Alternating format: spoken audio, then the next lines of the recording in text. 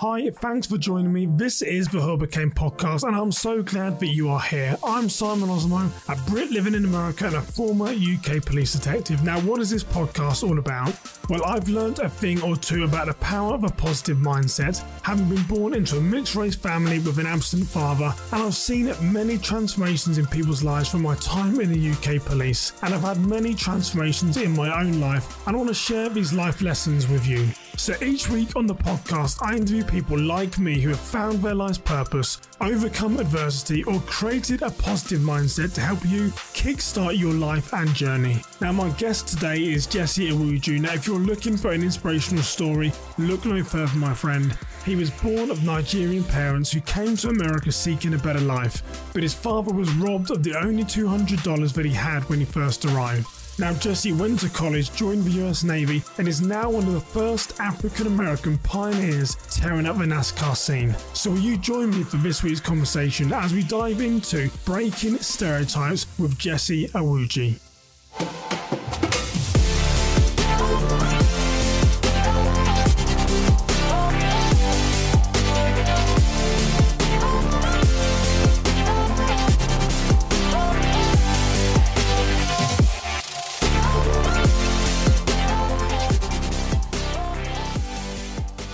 So Jesse Iwuji, welcome to the Who I Became podcast. Thank you so much for having me.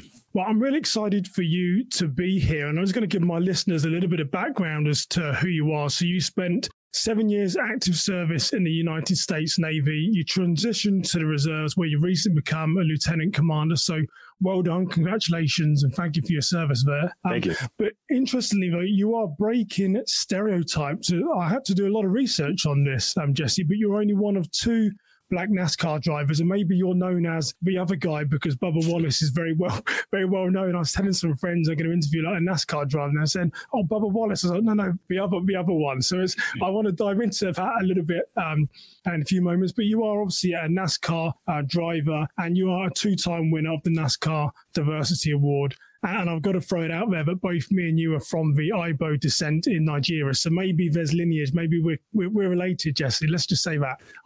I'm related to a NASCAR driver. I can do that. There you go. We're of the same tribe. So we have the same language and a lot of the same customs, a lot of same traditions, all that stuff. So yeah, one people. Well, yeah. And I'm really excited to talk to you because, I started off with a bit of a jest saying, you're the other one. But, and I know I've researched enough on social media to understand some of your views around it. But there's a lot of stereotypes about sort of Black people in America and across the world. But what fascinates me with you, Jess, is that you're breaking a lot of those stereotypes. And I just want to tell a little bit about my listeners about, at sort of college and growing up, my internet research said that you ran the 60 meters, 100 meters, 200 meters and 4x100 relay. You were recruited into a Navy academy to play football. So those are the things, if you want to stereotype, if you want to have bias in your mind, those are the things that you might say an African-American plays. But you are now one of two NASCAR drivers, which is really breaking stereotypes. So I just love to hear a little bit about what got you interested in sort of NASCAR outside of sort of sports.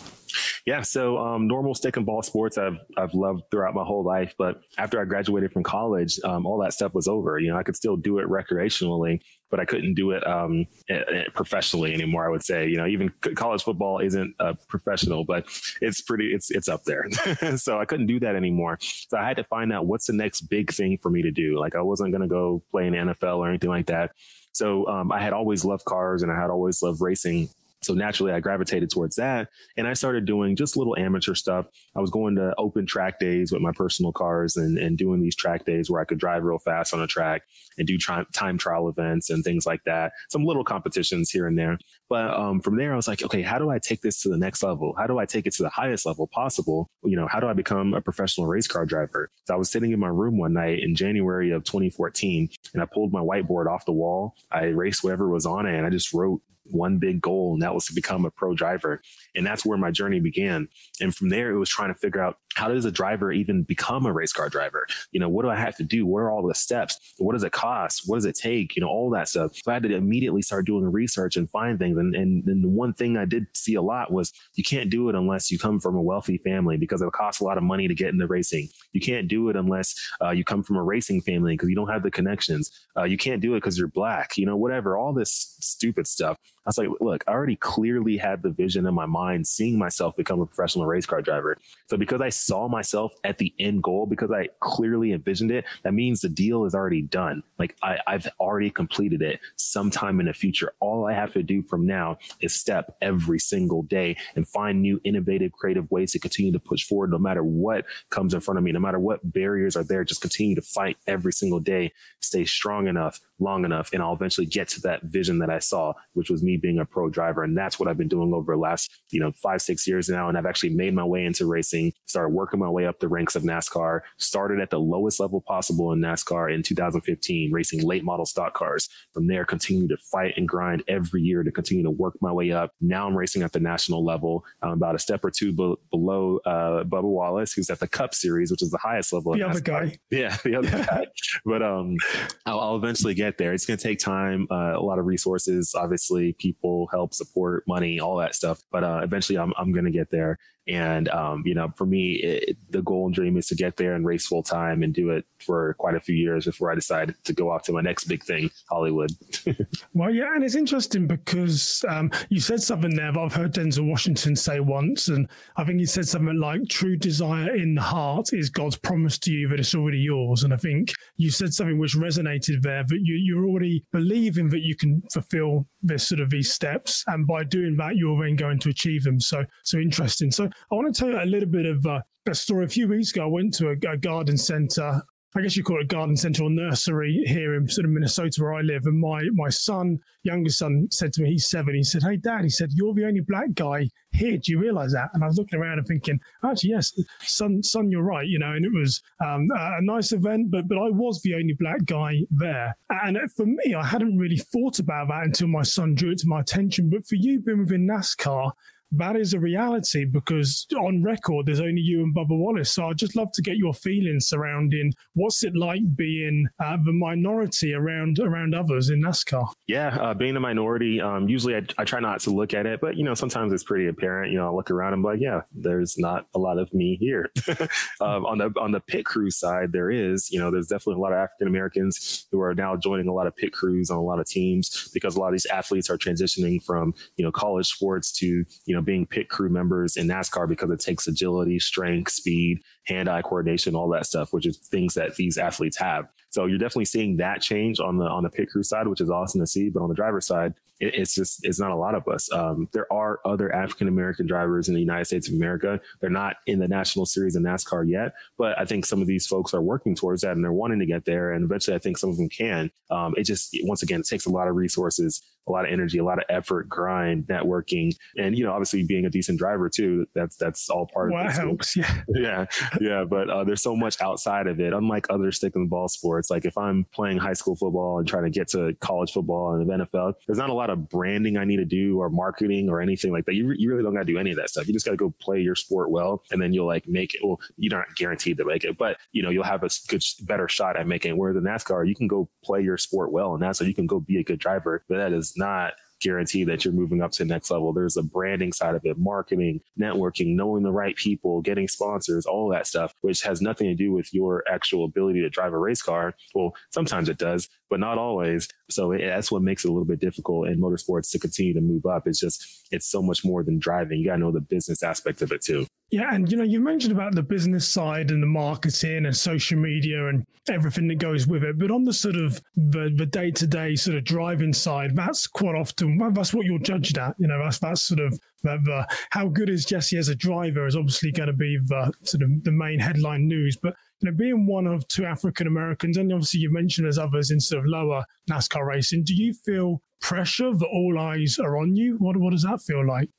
I don't really feel pressure as far as being like one of 2 African Americans, racing at the top level of NASCAR or racing at the top. Yeah.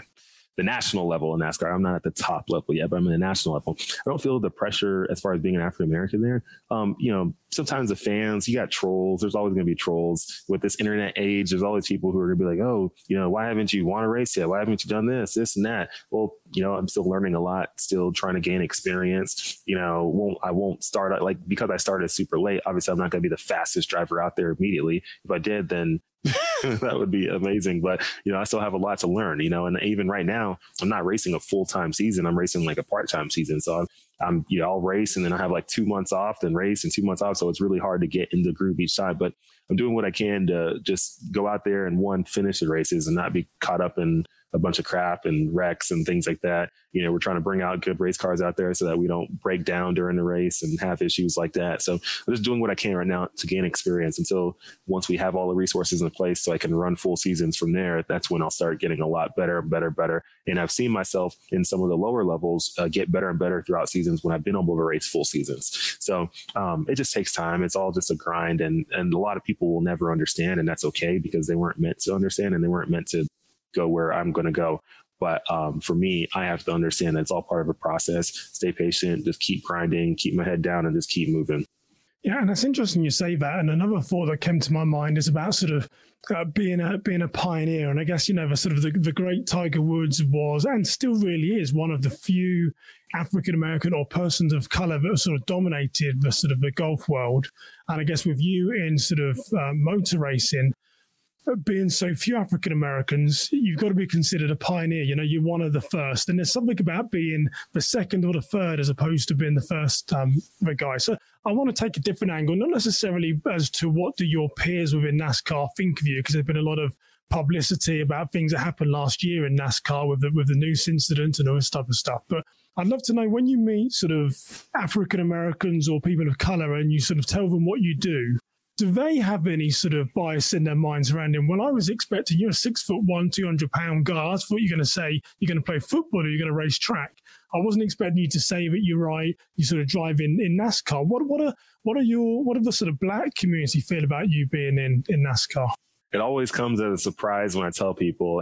There's been many times where I've been in a conversation with someone I don't know, and they ask me what I do. I'm like, yeah, I'm in the Navy Reserves now. I was active duty for some years. I have a few businesses now that I've started and I run every day. Keeps me pretty busy. And I race in NASCAR. And they just completely don't listen to the I race in NASCAR part because they think I'm joking. I'm not joking. I do, I'm on TV, racing, look it up, so, a lot of times, sometimes it can be tough to get some people to understand that I do race. Some people are like, wait, what? That doesn't happen often. How'd you get into that? And some people are super surprised. Some people love it. Some people are confused. It's definitely different, but I think as more minorities eventually get into motorsports and racing starts showcasing more of the minorities who are in motorsports, I think eventually, we'll get the Black community, the Asian community. Well, a lot of Asians race. There's a lot of people in Asia who race, yeah. But for the other communities who don't have a lot of people who race, even the Hispanic community or all the other communities that just don't have a big representation in racing, it'll be cool once more of us get in, because then you can get all these other communities in who are more intrigued in watching it. And eventually we can get to a point where we're as popular as soccer. Yeah. Well, you're just being graded by the quality you're driving as opposed to, the minority that you might stand for, perceived minority. But I imagine there's a lot of kids out there who you meet must look up and want to emulate what you've done. Because like I said, being one of the few, you are really a pioneer in the sport. So it gives you a great opportunity to really leave a strong legacy. So we need you climbing up the ranks pretty quick to get up there. Yeah, most definitely. Yeah, it's a grind. Once again, it takes a lot of resources to make it happen, but we're working every day to try to make that happen. Your path to there, I know you spent time in and you're now reserves in the US Navy. You become a lieutenant commander, which is incredible to do. And I know, similar to me, you were of Nigerian descent, but you were born in the US, correct? I mean, I've got that right? Yep. Uh-huh. Going to get too controversial because I'm not that type of guy, but I want to push it a little bit surrounding this term of privilege and stuff, because I recently interviewed a guy, a black guy from London who was born with a very rare disability where he was born with no arms and really short legs. But in talking to him, I realized that I was had a very poor upbringing, but I was aware that I was privileged over him. And so I've got to pick up on a few things on you. I stalked your social media because I'm an ex-UK detective after I got to do my research. But I saw there was a proud moment in there that I know that your dad came from Nigeria with $200. I think he was robbed very early on, so had that money stolen from him. Your mum came and she was a housemaid for a while. So very humble, hardworking people. But I see the house that they have now, wherever it is, I'm not going to tell the state, but it's a massive house, and you were right to be proud on there. But I wanted to sort of talk about privilege because I think everyone is privileged to some degree. So, I look as to where your family perhaps started, being very poor, coming from Nigeria, and both your parents have done well and you've been successful. What does privilege mean to you when it's being sort of thrown around right now as sort of white privilege and privilege in society? Part of my belief is that everyone is privileged in some regard over someone else. But seeing that your parents have done so well and you breaking into NASCAR, how do you sort of determine what privilege is in your mind? Yeah, just like you just said, a lot of people are privileged in a lot of different ways over someone else. So there's always going to be someone who has it better, who started in a better situation, because life, how I see it, is life is a card game. We are all dealt a certain hand. So anyone who's ever played a card game, guess what? When everyone gets dealt their hand, not everyone's hand is equal, right? And God deals us all a certain hand for this card game, because at the end of the day, it all has to work out. It all has to start with a deck of cards and work out. Well, guess what? Your cards might not be as good as this cards, but there is absolutely no rule in the game that states because you started at this certain hand, you are not going to win. There's no rule. You can still find your way to win. Yes, it's going to be more difficult. Yes, this person might have a little bit more of advantage because of the cards that they were dealt. But guess what? There still is no rule that is supposed to stop you. So when people say, "Oh, because this person is more privileged or whatever, that means I'm just not going to win. I'm not going to get to where I want to go. I'm not allowed to get to where I want to go." Blah blah blah. All that stuff. That's not true, because there's many, many people who have shown time and time again that you can literally start with absolutely nothing and make it to wherever you want to go in life. I mean, my parents came here from Nigeria with not much at all, but they came here with a little bit. I mean, for them to even make it over here, obviously you had to find some kind of money to buy that plane ticket, because that wasn't cheap. But my parents didn't really come from a lot of money. My dad had to, work for many years to save up that money to even get that plane ticket to come over here. But he did what he had to do. He did what was necessary. He was creative and ambitious enough to make it happen. A lot of people have all the desire in the world, but no ambition. And ambition is different than desire. Ambition is when you actually go and find ways to take that desire that's in you and try to execute on something every single day to make the goal a reality. Whereas desire is just you sitting there and dreaming about it. We can all dream all day, but if you don't have that ambitious attitude where you're going after it and trying to make it happen every single day, you're putting in actionable steps, you're putting in energy on a daily basis, that's what's going to allow you to get to that goal. And you might have to do it a lot more than other people because you were dealt a hand that maybe wasn't as equal as others. Guess what? It's okay. You have to start from somewhere. Even for me, getting into racing and doing what I'm doing, it's been difficult because I didn't come from a racing family. I didn't come from a lot of money. I didn't come from all that stuff. So I had to figure it out on my way, and it was difficult. So I can sit here and say, oh man, my life was hard making it up the ranks, but my life definitely was a lot better than people who, might be on the streets in India with absolutely nothing, making a penny a day, type thing. Like there's people who drink water off the ground, like in certain places. I mean, like I can't even sit here and complain about anything because how could anyone in this country complain about everything? Even if you're homeless, how could you complain when there's other people in even worse conditions who have absolutely nothing? There's people who come from that and can still make it over here. They just find some way. So it's all about, are you going to be ambitious? Don't confuse movement with progress, right? Like a lot of people are going to do a million things in a day and it doesn't actually go anywhere. Like you need the million things you do need to be a million things that are trying to step forward, and not just a million things just to say you did a million things. Don't confuse movement with progress, ambition over desire, and just stay strong enough. Push every single day. Like you'll get to where you want to go.